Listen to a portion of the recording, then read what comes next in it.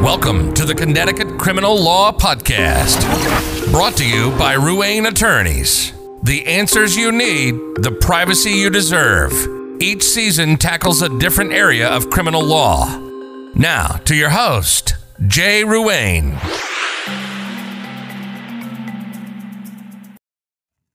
Hey there, it's Jay Ruane. Once again, attorney Rob Fontaine will be talking about the diversionary programs in Connecticut. Take it away, Rob.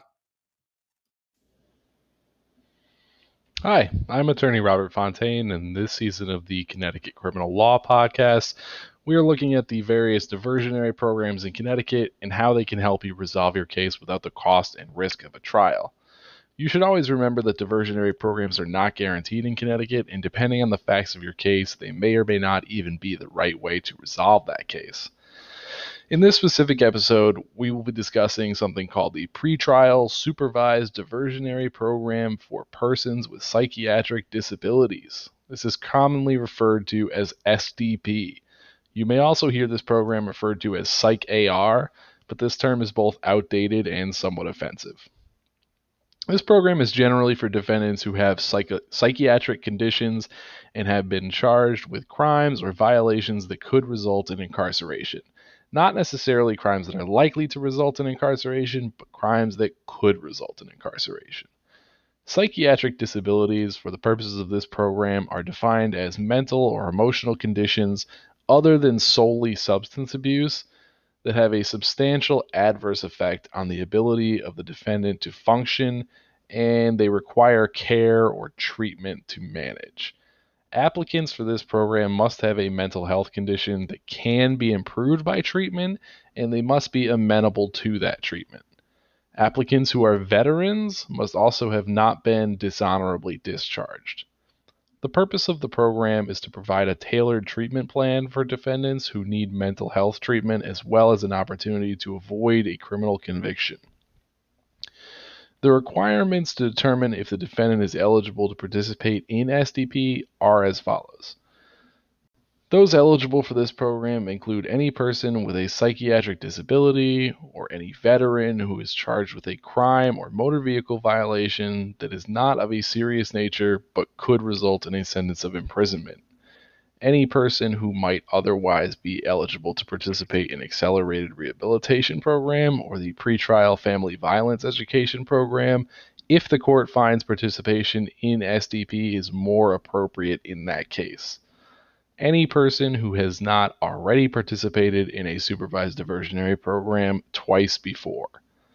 If the court finds the defendant to be eligible and grants the defendant's application to apply for the program, the Court Support Services Division will determine the proper level of treatment and services to provide to the defendant. CSSD will supervise the defendant's treatment in progress, and if the defendant follows all of the conditions required by the court and completes the program successfully, charges against the defendant will be dismissed.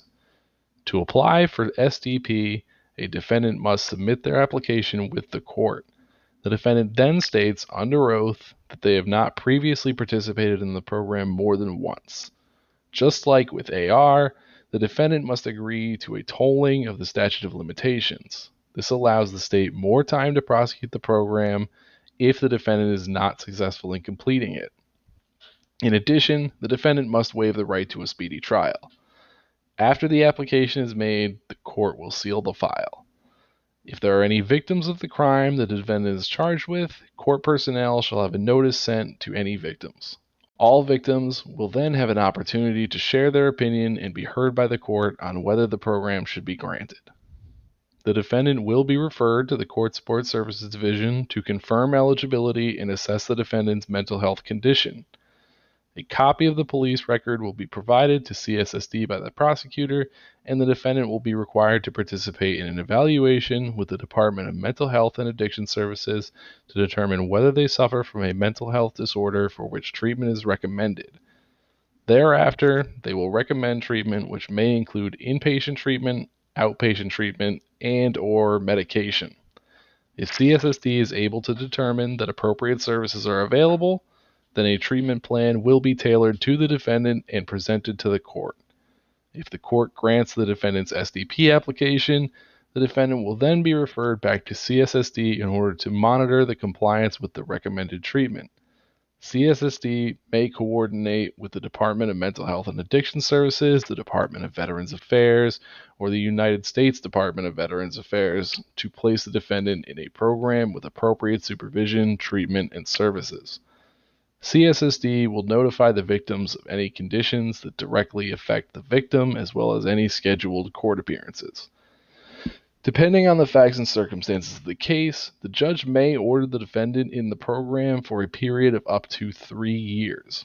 The defendant must agree to any conditions established by CSSD concerning participation in the program, including program meetings and/or sessions. If the defendant is ineligible or fails to successfully complete the program, the court will terminate the program as being unsuccessful, unseal the file, enter a plea of not guilty, and the case will be referred for further prosecution. The defendant may apply for a dismissal of the charges, which shall be granted by the court after verification of successful completion of the program. If the defendant does not apply for dismissal, the court may make its own motion and dismiss the charges upon receipt of program completion. Upon approval and dismissal, all records of the charges shall be erased. CSSD will retain the defendant's information for 5 years, and this information will include their name, date of birth, social security number, violations charged, dates of program participation, and any weapons, dangerous instruments, or other things involved in charged violations.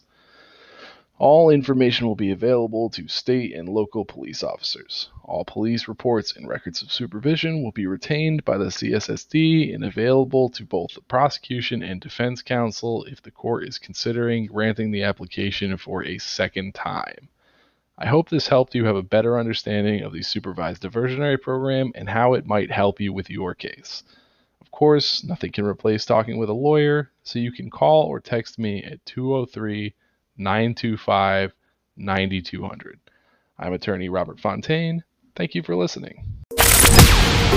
Thanks for listening to the Connecticut Criminal Law Podcast. For more information or to get a free consultation for your criminal law questions, visit us at ruaneattorneys.com or call or text 203-925-9200.